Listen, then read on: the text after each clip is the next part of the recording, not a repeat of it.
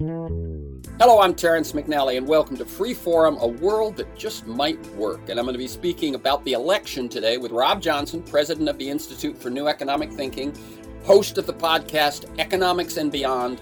And you can learn more at ineteconomics.org. That's I-N-E-T economics, all one word, ineteconomics.org. On Free Forum, we explore the lives, the work, the ideas of individuals I suspect have pieces of the puzzle of a world that just might work. We look at politics, economics, environment, science, health, culture, all based on the fact that I believe we can do better and I want to find out how. The show airs on KPFK 90.7 FM in LA and on kpfk.org Thursdays at 3 p.m. Pacific. Streams weekly on the Progressive Voices Network on TuneIn.com. And podcasts are available anytime, anywhere on Apple Podcasts, Podomatic.com, most major podcast sites, Spotify, Google Play, you name it, and at my site, TerrenceMcNally.net. TerrenceMcNally, Terrence McNally, all one word, .net. So in preparation for this conversation, I found myself just musing over the last couple of days. How do I feel about the election? What do I think about the election? And I'm really not sure. I was fearing much worse, but I also know that I'm pretty deeply disappointed in what happened. Both things are true for me, for at least a decade, perhaps as far back as the Iraq War, but certainly from 2016 on. I have felt that the Republican Party needs to be repudiated, outvoted so consistently up and down the ballot that they return to being a useful party, or they disappear and are replaced. And by useful, I mean a party that can compete in a battle of ideas and policies that sort of has some positive purpose about it. For me, given what Republicans aim for and what they achieve in terms of the Trump administration, all those judges, Supreme Court and otherwise, all those tax cuts, it's not good enough that they win or lose in close competition with the far less than perfect Democrats. Of course, this repudiation has not happened. It's pretty much business as usual, as if the two parties simply have different ideas of how to defend and support the welfare of the people. But that's not the case anymore at all. Hasn't been for years. So we end up with gerrymanders, voter suppression, election deniers, a packed Supreme Court out of step with the people of America, and ultimately minority rule. All fueled by successfully fanning the flames of grievance and rage for electoral success without offering any solutions for the critical challenges we face. I confess I've been feeling a little sick to my stomach. And pardon the pun, because digesting what passes for good news in terms of how we govern ourselves and who we aspire to be. Looking back, and I mean looking back over the last 5, 10, 20 years, I didn't envision having to fight so many of the same battles over and over again, playing defense on matters of justice, women's rights, our relationship with the rest of nature, and so on. The challenges we face are so enormous and consequential.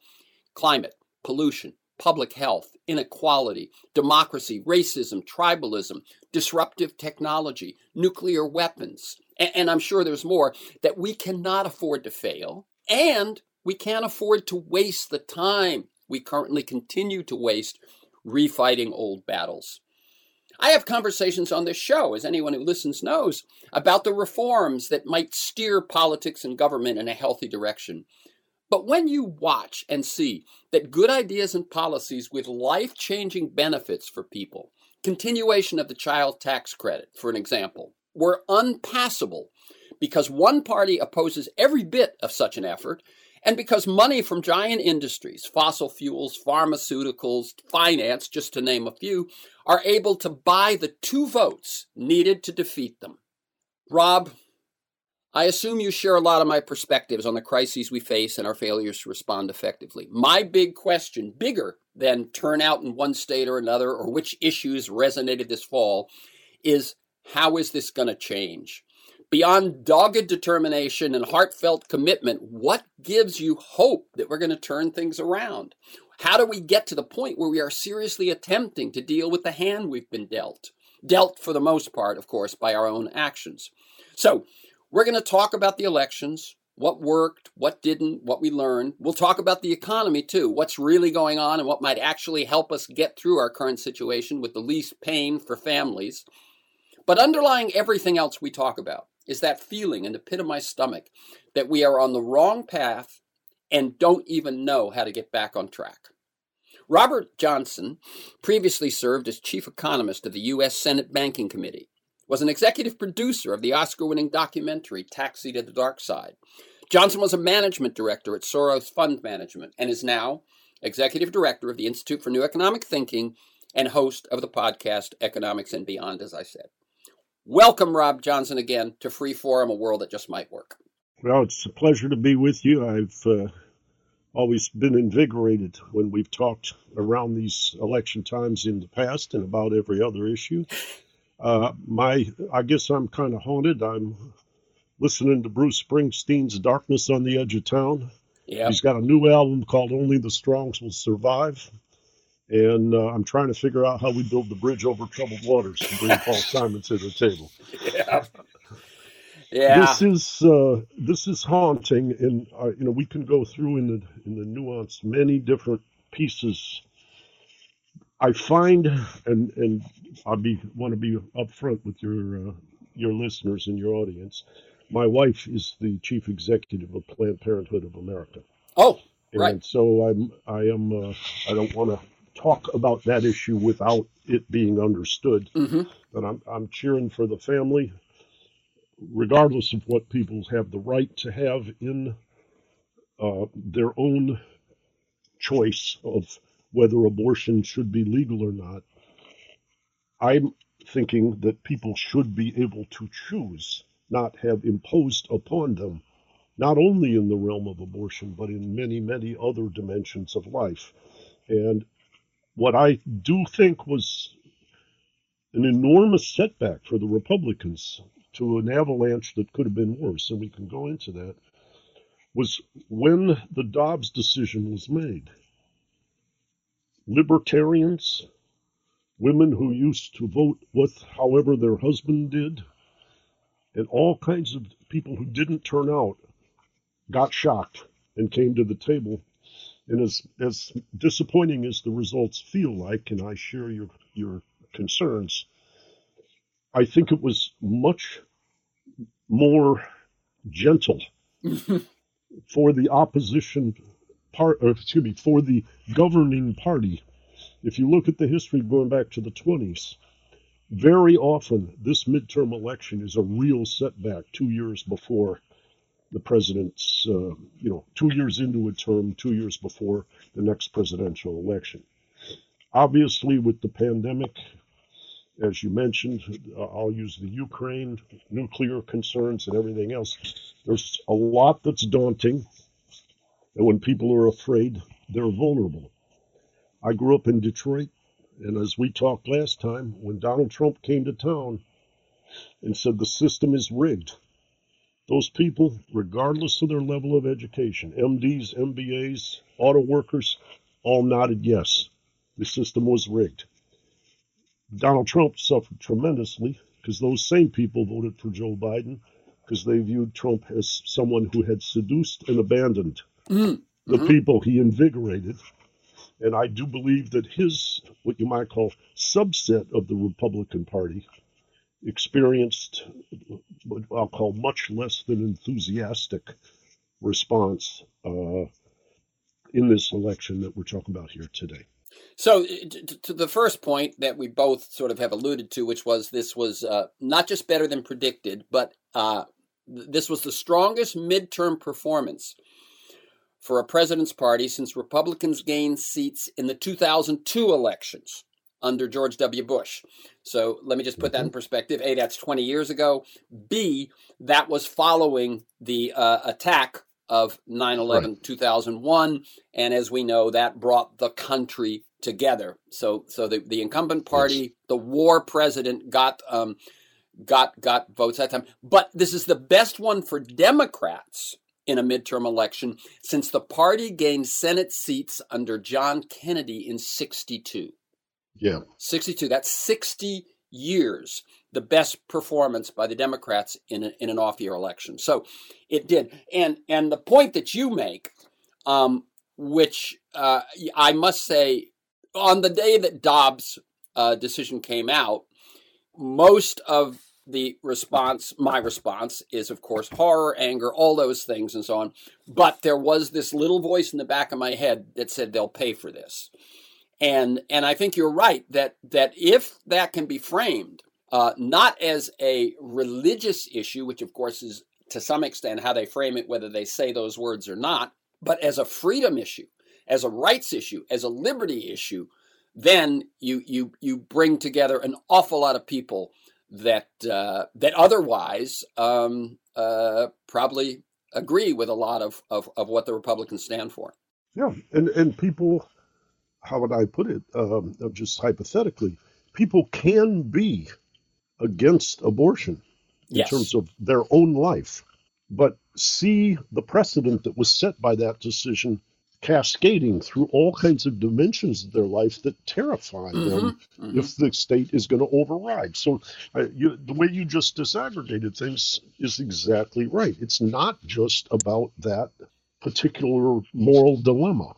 It's about who makes the decisions in the resolution of moral dilemmas. And in that respect, a largely Republican-created Supreme Court, I think, did detriment to the degree to which House or Senate would be populated by Republicans as a result of this election. Yeah, and I saw a breakdown. This is an article at Vox. The article was by Zach Beauchamp, but it was mainly an interview, I believe. But here he said it was an interview with David Shore, who's a Democratic election data analyst. And what he points out, and this is surprising to me, the electorate was 2 percentage points more Republican in 2022 than it was in 2020. Okay, more Republicans voted. Non-white turnout was substantially lower than white turnout compared to 2020. So what happened? Where did the good news come from? It came from independents. And he makes the point that those independents came over because of Dobbs. Also, an awful lot of young people. Yes. An awful lot of young people turned out in proportions of the, I say, body politic that we haven't seen in a long time. That's right. I'm gonna give you. I did some numbers research to throw in among our reflections, but one is that following up on what Shore said here, he said that there's a common kind of interview survey thing where you go through 30 different issues and you say, what party do you trust more on these issues, right? Education, healthcare, immigration. People trust. The thing is that the right tends to do better on things like size and scope of government, immigration, crime, and so on. And before the Dobbs decision, abortion was a somewhat above average issue. But after the Dobbs decision, there was a sudden jump. Abortion went from being a somewhat good issue for Democrats to becoming the single best issue for Democrats. So there you go. And in terms of youth, exit polling shows voters age 18 to 24 voted 61% for Democrats. That's 18 to 24. 25 to 29 voted 65% for Democrats. Now, and what they also did was they came out. The second highest youth turnout in midterm history was this election. And as Robert Reich points out, by 2028, millennials and Gen Zs will, he says, dominate U.S. elections. And this is, as he says, the Republican Party's worst nightmare. In a group of 9 electorally competitive states for which exit poll data is available, Florida, Georgia, Michigan, North Carolina, New Hampshire, etc., the aggregate youth voter turnout was 31%. In Michigan, your home state, the early youth vote was up 200% from 2018. In Pennsylvania, it was up 300%. In Wisconsin, 360%. So, young people, women, young women, I think we both acknowledge were probably the deciding factor, and in that ever-growing percentage of the electorate that is independent or declined to state. It's a fascinating thing when you use the Dobbs decision, it's a vehicle about things that matter, that aren't just finance, meaning money. Yep. Because where I have been very critical of the Democratic Party in recent years, going back to, David Sirota and Alex Gibney did that podcast Meltdown. The nature of the bailout, as Joe Stiglitz famously said, paid the polluters. Yeah.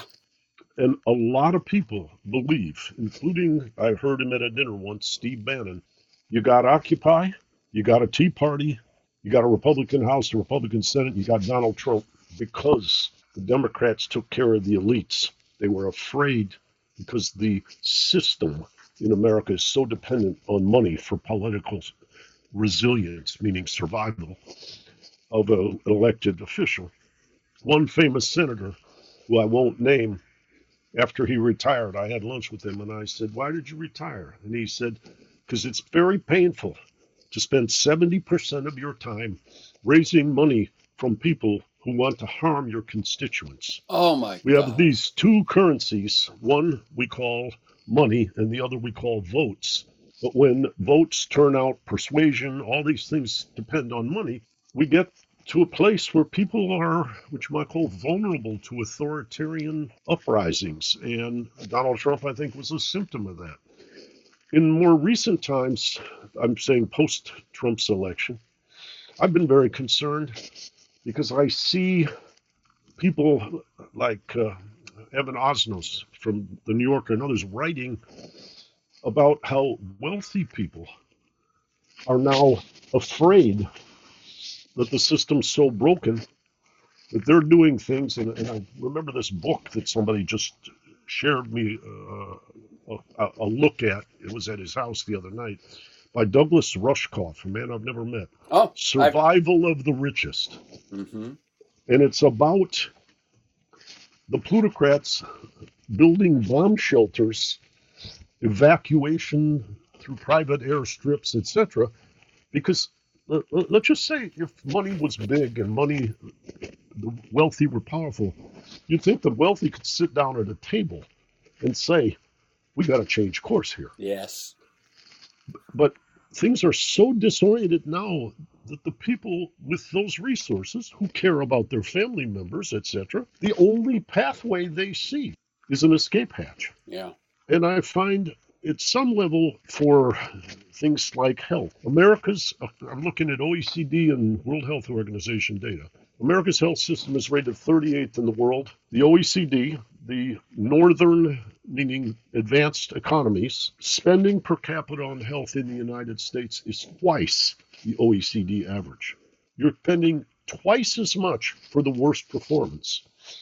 Well, people who want to worship market economics got to come up with an explanation for that, because they always act like dynamism and being deregulated produces better for cheaper. And now you're paying twice as much for worse. And as the baby boom ages, you're talking about the change in voter turnout, as the baby boom ages, the burden on the productive economy of this inefficient healthcare system can swamp, whether it's rises in debt or the tax code or the things we can't do, like education and other things that what I'll call transformative assistance to a dynamic society. So we are really at a stagnant point. Somebody said to me recently, the deterioration with China, the hawkishness vis-a-vis Putin, and I've got no excuse or no apologies for Putin. Right. He's a terrible guy in my view. But these things are now being directed, because it's what they call the Bismarck model. When you can't solve your own problems, find a foreign enemy. When you got to the 2002 that you mentioned earlier, and 9/11 attack, and we saw more people rally around the nation and desire for stability and, moved or fortified the Republicans who were in power. A little bit right now, it feels like we're getting that Bismarck rallying cry to ignore a lot of our domestic problems because we don't know how to solve them. Let's direct our energies together, unified, whether it's vis-a-vis China, vis-a-vis Russia, But on the other side, and this is what I found fascinating looking at polls about the young people, is their awareness of climate change. I have to say, thank God for Greta Thunberg and people like that. Yeah. They aren't going to go with this. How did I say? It's all about me, not about we. Because we in the global north and global south, we within the country have to work together, or all of us are going to be in jeopardy. And life on Earth could be in jeopardy. Nuclear war, as Daniel Ellsberg and others Yep. have shown, the upper atmosphere can be destroyed and destroy life on Earth. Propelling neglect for another 50 years with regard to climate change, with enormous growth in the population in Africa, which is an equatorial region, can create, without substantial development assistance and substantial energy system transformation, all of these things have to be done collaboratively as we, not as protecting me. And the hardest part, and I'm going on here, but Terrence, the hardest part for me to comprehend is when things aren't working and you get afraid out of, how do I say, lack of a vision of where to go, you protect me. You fortify your own bunker, if you will, metaphorically. Exactly at the time when we all got to come out of the bunker and work together with regard to climate and development of parts of the global south. So I think there's an awful lot that is daunting here. And I am glad the young people are turning out, and I am glad as I look at the issues that drive them, that they're feeling that enthusiasm. I am a little bit critical of my kindred spirits from the what I'll call Rust Belt. I'm from Detroit, because they say to me, and not in elliptical ways, we went through the decline of the auto industry, globalization, automation, and machine learning, and nobody helped us. We don't have transformational change in the United States where we can believe in it. Peter Goodman, the famous New York Times reporter who just wrote this book, Davos Man, once had an article on New Year's Eve 2017 about how Sweden welcomed the robots, which was in marked contrast to the Trumpian America. Why was that? Because those people had confidence that their children's education, their health care, their pension, and training to transform their professional skills would all be forthcoming as their nation sought to, which you might call, rise to the challenge and take advantage of the opportunity. And I don't know a lot of people that have that kind of faith in the collective dynamic of our country. I in think, light of recent experience. Yeah, no, I would absolutely agree. Let me just make a few comments there. One, it's clear that you have already shifted into what I said is the underlying unease, the underlying question of how is this going to change? But let me just say a couple of things. One, you point out that the fanning of competition with China and Putin's obvious fanning of competition with Russia is an attempt to distract. I will add, actually, that on the right, Greg Grandin has a book within the last couple of years called The End of the Myth. I don't know if you know it. It's from the American myth used to be the frontier, and now you've got a bunch of those people that you would have thought would have been, enthusiastic about the frontier. Now they're more interested in the border wall. And so for them, immigration is another enemy like China or Russia, and is used for the same purposes, to pull us together and to shrink our circle of concern, right? What we need with the crises we face is an expanded circle of concern that includes other people, other nations, other societies, the rest of nature.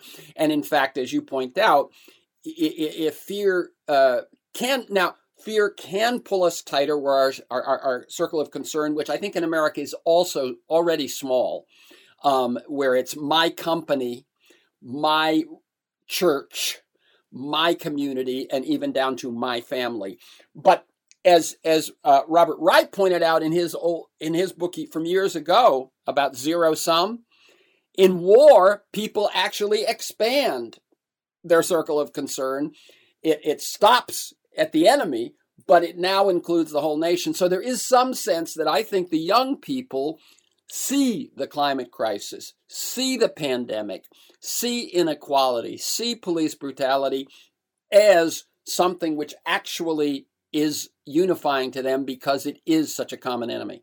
And I have friends who work in the realm of film and the arts who do things like make docudramas about law enforcement. And when I have meals with them or cocktails with them or what have you, what they're telling me is the consciousness among young law enforcement officials that they're being asked to create stability and defend an unjust system is creating tremendous anxiety and mental illness among those in law enforcement. That they feel the dilemma. In other words, stability is a good thing when you have a good system to protect. Stability fortifying a corrupt or bad system is not something you want to go to St. Peter's Gate or the equivalent and ask for admission to heaven for having enforced. Right, or just that moment as you lay your head on the pillow at night as to who am I, what did I do today? That's right. What's your vocation? What's your purpose in life? Those are questions that, echo within our spirits through our entire life. Yeah. And these people who thought they were doing something collective for society, they're not out getting rich. That's right. And they're doing this, and all of a sudden, right before their eyes is an incoherent system. And they're being asked to enforce the boundaries of that incoherence. And I'm not talking about particularly black and white issues or any of the other things that people on the right sometimes get upset about.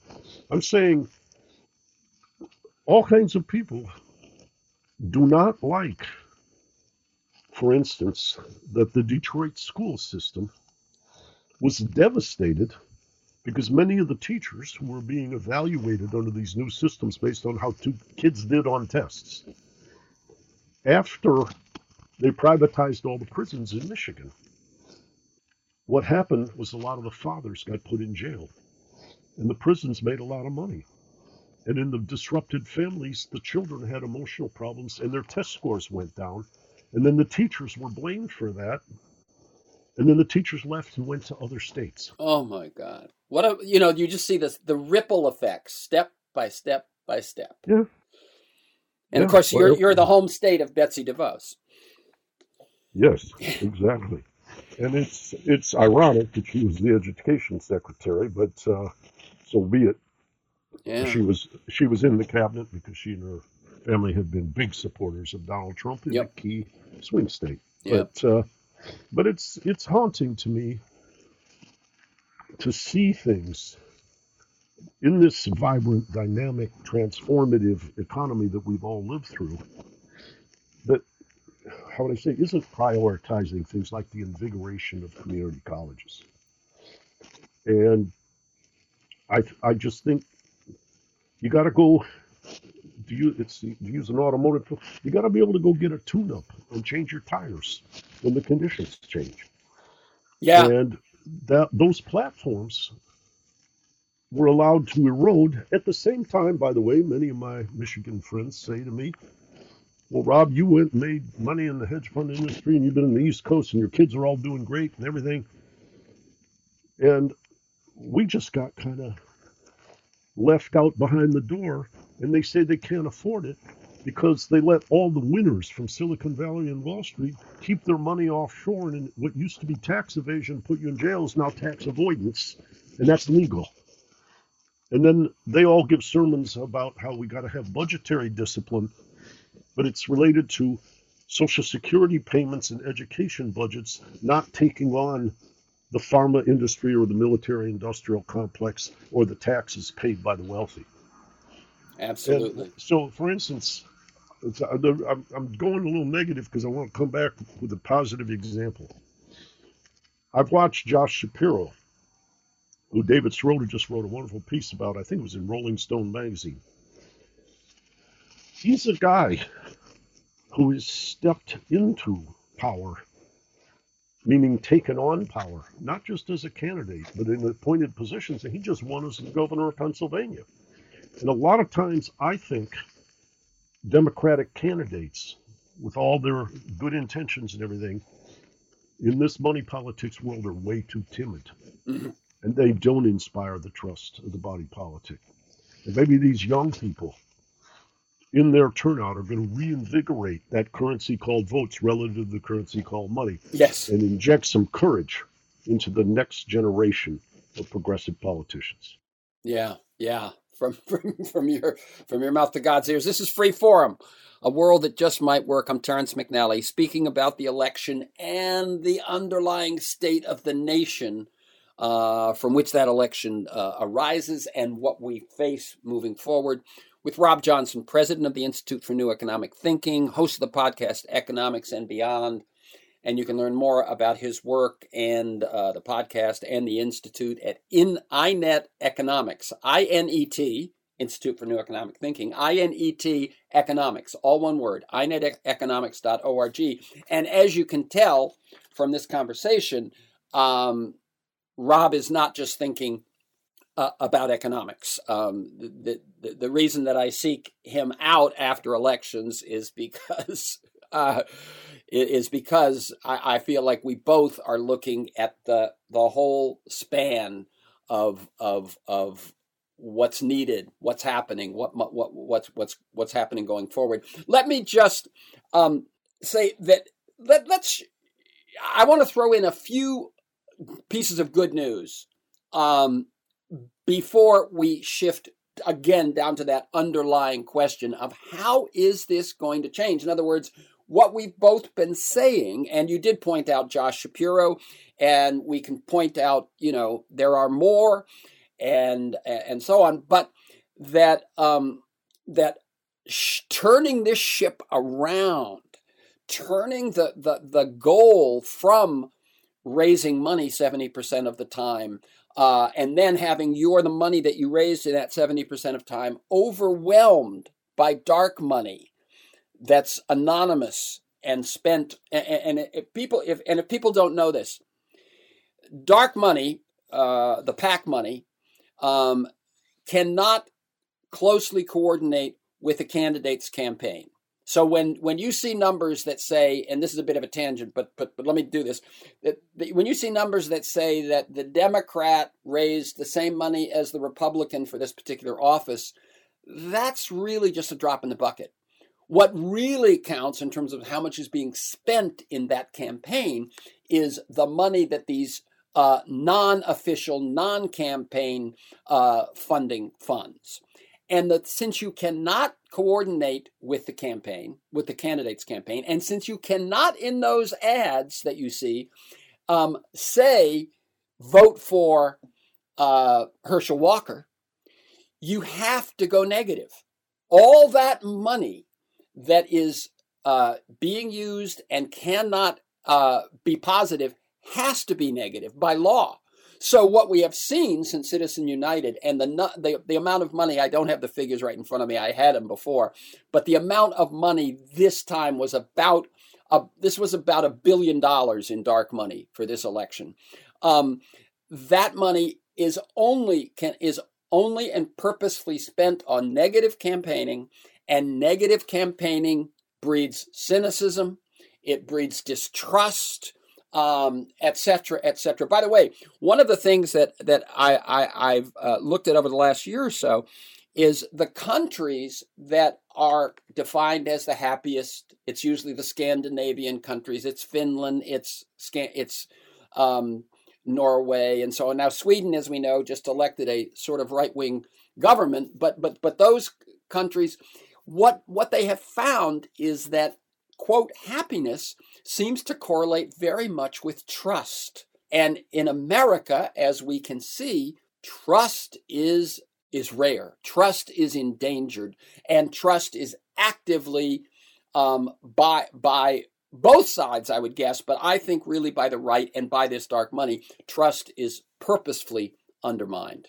And when a people don't trust each other and they sort of come out, they wake up in the morning in a state of distrust, the kind of group effort that it takes to make really big things happen and solve big problems is beyond hard to come by. Yeah, I'm always reminded because at a formative time in my earlier life, somebody gave me a book by a man named Gerald Jampolsky, and it was called "Love is Letting Go of Fear." And you could substitute the word trust for love. Yeah. But the idea is when fear is fomented, disintegration of collaborative possibilities are foregone. And that's exactly it, isn't it? True. It's true in the body politic. It's true in interpersonal relationships. And when we, as movies like The Social Dilemma on Netflix have illustrated, we've allowed our platforms and our technology and these 527 super PACs and their anonymity to foment despair and distrust. And there are lots. I watched a film last week called Soul Heal, Soulheal, not heal your foot, but the healing, healing your soul. And it was showing all of these vivid portraits of really hostile, dysfunctional things happening across the United States. And it talked about the history of the role of men. This famous Jungian psychologist, James Hollis, was the underpinning. And he talked about how when you're supposed to be the leader of your family or protect your family, I think things are a lot more symmetric now. But in that tradition, a man's dignity has to do with these things. It's actually men. The women aren't as surprised by the dysfunction because they've always felt subordinated, but the men who felt confident, like they had their world under control, are disintegrating now. And their fear is exacerbating the violence and the hostility and the dying of drug overdoses and all kinds of things. And it's only about a 28-minute long movie, but it really haunted me. Because like you were saying, how are we going to break out of this spiral? How are we going to get back into that positive place? And I think that's true within the nation. I don't know how the United States and China can succeed in climate without cooperating. Oh, absolutely. Yeah, pandemics, most of the crises that I mentioned at the top, climate, technological disruption, pandemics, public health, all of that, and the relationship with nature beyond climate, right? In other words, it's not, we talk about climate now more than we talk about pollution, but in terms of what one is killing us today, the other one will kill us later. But all of those things demand cohesion, and yet America, at least, and it descends toward tribalism. And what I'm going to say to you, this is related to my work, the false consciousness of economics, which is always embedded in this notion that your individual freedom is what's at risk if you govern the economy, is way understating what you might call the side effects, or economists would call externalities. Meaning the side effects of fossil fuel burning is not something that the oil companies are paying for the cleanup, or in other things, thermal pollution on the Detroit River, how Lake Erie was devastated. The side effects are now huge in our societies, and we are acting as though that we don't have a political economy. We have these two separate realms, the economy and the governance. And governance is so distrusted, we got to keep them out of messing up the economy. But when the economy isn't acknowledging its side effects, we got to figure out how to regain trust in government to get back in to the arena and create the balance we need in the economy for the well-being of humankind. I speak to some of my friends who lean a little more to tech optimism. There's that continuum sort of from tech optimism to that crazy Peter Thiel libertarianism, or those folks who are building those silos you mentioned. But the notion that, government just hasn't cut it, and we should turn our attention to what can be done outside of and without government, and find ways of structuring our companies and so on, that's going to solve the problems. And I just think, I often say to myself, I wish I didn't think politics was as influential as it is, but I keep coming back to the fact that it is. Let's talk about the economy for a second, since I've got an economist on the line here. First thing is, numerous studies and their own earnings reports indicate that corporations have taken advantage of the fairly unavoidable inflation caused by the pandemic, the dislocations of the supply chain, the war on Ukraine and its effects on energy and food supplies, taken advantage by price gouging, amassing record profits while families suffer. How are they getting away with this, and why isn't there sort of more demand and more recognition, more demand, but more mechanism to sort of stop this sort of thing? Yeah, there are many dilemmas that you just raised, one of which is, why does the central bank, which you might call fortified the wealthy for the time since 2009, with very low interest rates and building huge stock market gains for a very narrow segment of the population, just because they're the ones that had all the money. How can they now say we got to crush the economy to stop inflation, when this is not like one of the gentlemen that I was influenced by greatly in my early career, partly because he liked to go fishing, was Paul Volcker. Uh-huh.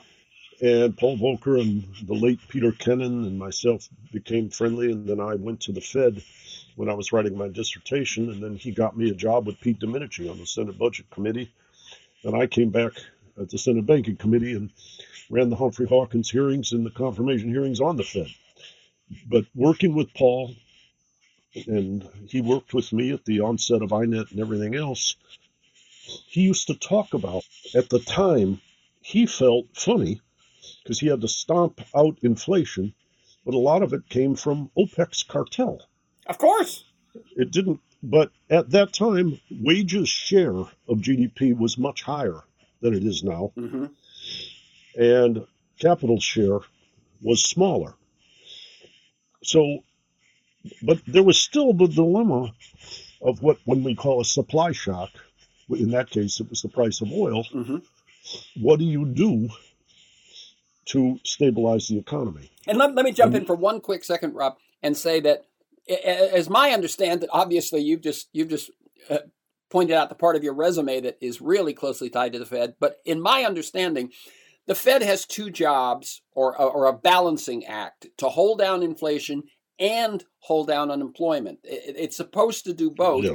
And yet it seems that they always move in the direction of trying to tamp inflation, and Powell has been very open about, there'll be pain, and that pain will be felt by families, not by the rich or the big corporations. I just wanted to remind people that their mandate is not just about inflation. Their mandate is equal about both. Yes. Well, there's an old saying that I learned from the late William Greider. His book, Secrets of the Temple. Yeah. Interviewed him on that book many years ago. Yep. And I worked with Bill on that book with permission from Paul Volcker, and he did interviews, and he was very admiring of that book in his last years of his life. Paul talked to me about wanting Phil Ryder to know, as he was aware he was not going to be alive much longer, that was one of the best darn books ever written on central banking, maybe the best book. Mm-hmm. And what Greider used to say, without dogmatism, he'd say, Rob, when they say an independent Fed, independent from whom? And just that question is like echoes in my mind, because when they kept interest rates really low for a really long time and lots of wealthy people were getting wealthy or fast, there wasn't an outcry. And now, even though wages are down and lots of people were disrupted by the pandemic, we're not really enforcing antitrust. Profits are very high in many of these sectors, and wages are not a large compression on profits. And yet, we're going to knock down the economy. Why don't we have a Fed advocating for widespread antitrust enforcement? Yes. I don't understand. Maybe they say that's not their domain. It's interest rates and monetary policy, money supply growth. Those are their tools. That falls on the responsibility of other segments of government. I can understand that, what I'll call division of labor and the way our institutions are constructed. But the fact is, the Fed isn't in a place, given this set of shocks, to essentially, like you said, see prices going up and output going down because of the supply shock. And then what they say is, we got to make output go down even more so the prices don't go up. And where Volcker would have come out on this is, if when prices go up, the other sectors of the economy and the labor market can then bargain, you can create a wage price spiral, and then you do have a dynamic problem. But I'm not seeing the bargaining power of labor to create a spiral. In other words, the supply shock hits everything, prices do go up, and then it propagates through. But are all kinds of people going to be able to mark up what they charge because No, they're paying more? and people who look and know that there were wage gains over the last year, coming back from the pandemic, there have been wage gains. It was, at the low end of the service sector, obviously you see signs outside restaurants promoting their hourly wage because they're having trouble finding people. And people then go, oh, so it's wages that are causing inflation. And yet, with all the wage gains that have happened, they are trailing inflation. So they have. Let me put a dark notion on the table for your listeners. Maybe those people are asking for more wages because, given our health calamity, they view that as a risk premium for going to work in person. Yeah. In other words, the pandemic isn't gone. There are variants of they may not be as severe, but who knows what mutations are coming. But I know a lot of people who are very nervous even now about going back into the office every day. And obviously people in the entertainment and health and hospitality businesses have to be on site. Yeah. They're serving other people in proximity. So if those wages go up, is that a justified risk premium because we didn't take care of the pandemic? Well, I think we should have. The thing that argues for what you're saying is the people who haven't returned, who haven't been willing to return to those jobs. Right. At the slightly advanced wages that you see advertised, that still wasn't enough to put themselves at risk and put their families at risk. We've got about 5 minutes left. The big question, which haunts me, is I feel like we make a step forward and then a step back or two, and then a step forward and then a step back or two. We fight the same battles over and over again. We get no closer to marshaling the true creative energies of this country to solving big problems than, it feels like we've been running in place for so many years. And in lots of ways getting worse because, and I'll try to make this little note quickly, if you are the party that has no policies to deal with the crises that people know are out there, then you have to do what I mentioned in the introduction. You have to run on grievance, anger, fear, rage, and just keep driving people further. What is going to turn this around? Do we have to wait for youth to take over? Well, we have to have a combination of youth and courage, is my sense. Courage, I sometimes tease political representatives that I know by feeding them some of the speeches that Franklin Roosevelt made between 1932 and 1938. Because this is a guy who just stood into it. And he did make some enemies in powerful sectors in the economy, but he did facilitate transformation at a desperate time. And he was revered even to this day. And so we need courage and we need participation. Despondency. Somebody said to me a couple of months ago, the challenge now is how to fill the void. All of the negative energy is deepening the void, deepening the despair, making us more vulnerable to authoritarian alternatives. That's right. There are feedback loops. Feedback loops that right. just feed on each other. So we got to fill the void. We got to decide what to do. But we also need what I'll call the embodiment of courage on the stage. And there are a handful of people. My friend Ned Lamont, who's the governor of Connecticut. I've been up and seen a couple of his events this year, one with Kamala Harris and my wife. I've seen him across the spectrum of things. He lives in Greenwich, Connecticut. A lot of the people there are Republican. He has a vision. He's kind of got a Bobby Kennedy kind of energy of what's the right thing to do. I mentioned Shapiro. There are people, I am concerned now about her future, but I think Lisa Murkowski, whose father I worked with some when I worked in the Senate, is a person who exhibits a lot of integrity. Sherrod Brown. Sherrod Brown is a good man. I've known him for years, and how would I say? He's facile. He's not viewed as a ranter, but he's always in the thick of things on the constructive side. And I think that how would I say? You heard me talking critically about the Federal Reserve, but I think that the Federal Reserve at times is a relatively sober and constructive place. It's not just a little beast that's captured by the power, but and some of the constellation of new governors, Lisa Cook, who's a friend of mine, and others, I think are, how I say, going to create a better sense of balance in this next period. So courage. But courage, making a difference in a dysfunctional politics, requires courage, but it is the basis for profound satisfaction with the contribution you made in your time on Earth. Yes, absolutely. Going back to that, how do you feel when you lay your head on the pillow at night? Right. Yeah. Right. And the idea that you're going to sit in a position of power with all that ceremony and everything and do nothing while Rome burns, metaphorically, that's no way to live. No. And, I've seen some people who are constructive in the realm of business.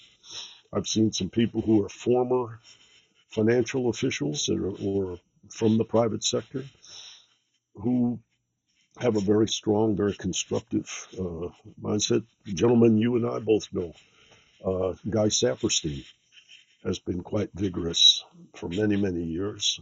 And Steve Silberstein has worked a lot on how the pensions were managed and how they disciplined the companies on behalf of the pensioners. A lot of small pensioners aggregated together as a big fund, but you're developing something to support the collective good when you take on the big companies on behalf of that broad base. Yeah. And Steve Silberstein's an excellent example of that. And roles he's played in California governance. Yeah. So I think there are examples out there, and it's difficult because we can all kind of get washed out to sea in the despondency. I guess I'll throw one other thing, and then we got to bring it to a close, and that is the thing that I heard. I may have mentioned this to you back in 2017, After Trump won, I went to a nonprofit leaders get together about reflecting on the election. And towards the end of that meeting, a woman got up and she said, I remember 1994 when Prop 287, I believe it was, had passed in California, later overturned by the courts. But it was worse on immigrants than anything Trump ever came up with. You remember this. Yeah. And the California was ahead of the country in anti-immigrant policy. It was ahead of the country in lots of negative things. And she said, I look at where we are today. California is about to become the fourth largest economy in the world. It's about to pass Germany. And yet, if the rest of the country was following the aims and pathways that California is, this conversation would be an entirely different one. So there's something that whatever happened here, there's no reason that same thing can happen elsewhere. And that possibility that California was just earlier to go dark and earlier to go light may be something that we can hope for. Yeah, I'll cite a film that influenced me. My friend who I worked with, he used to work with Jack Kemp when I worked with Pete Domenici. David Smick made a documentary where Alice Rivlin and Leon Panetta and all kinds of people participated. It was called Stars and Strife. I think it's on the Amazon Prime vehicle. But Stars and Strife had an awful lot of people at the end of their career looking at the deterioration of the United States, but which you might call not acquiescing to despair, but trying to envision why it would be transitory and what to do to make sure it was transitory. And I think that's what you might call the playbook or the recipe for the next phase. I think the young people can participate as architects of their future world. I think we have to discard some of what I call the religious parables. I talked about free market economics, but and we got to scrutinize what a politician is being pressured to represent, and talk about restructuring, how they're rewarded, if you will, for their collective participation. And politics and economics are not separable. Right. They are woven in. What we call political economy is very important. Okay, we gotta bring it to a close, Rob. Obviously, this conversation, this search for the way forward, this search for the pathway out of where we find ourselves is ongoing.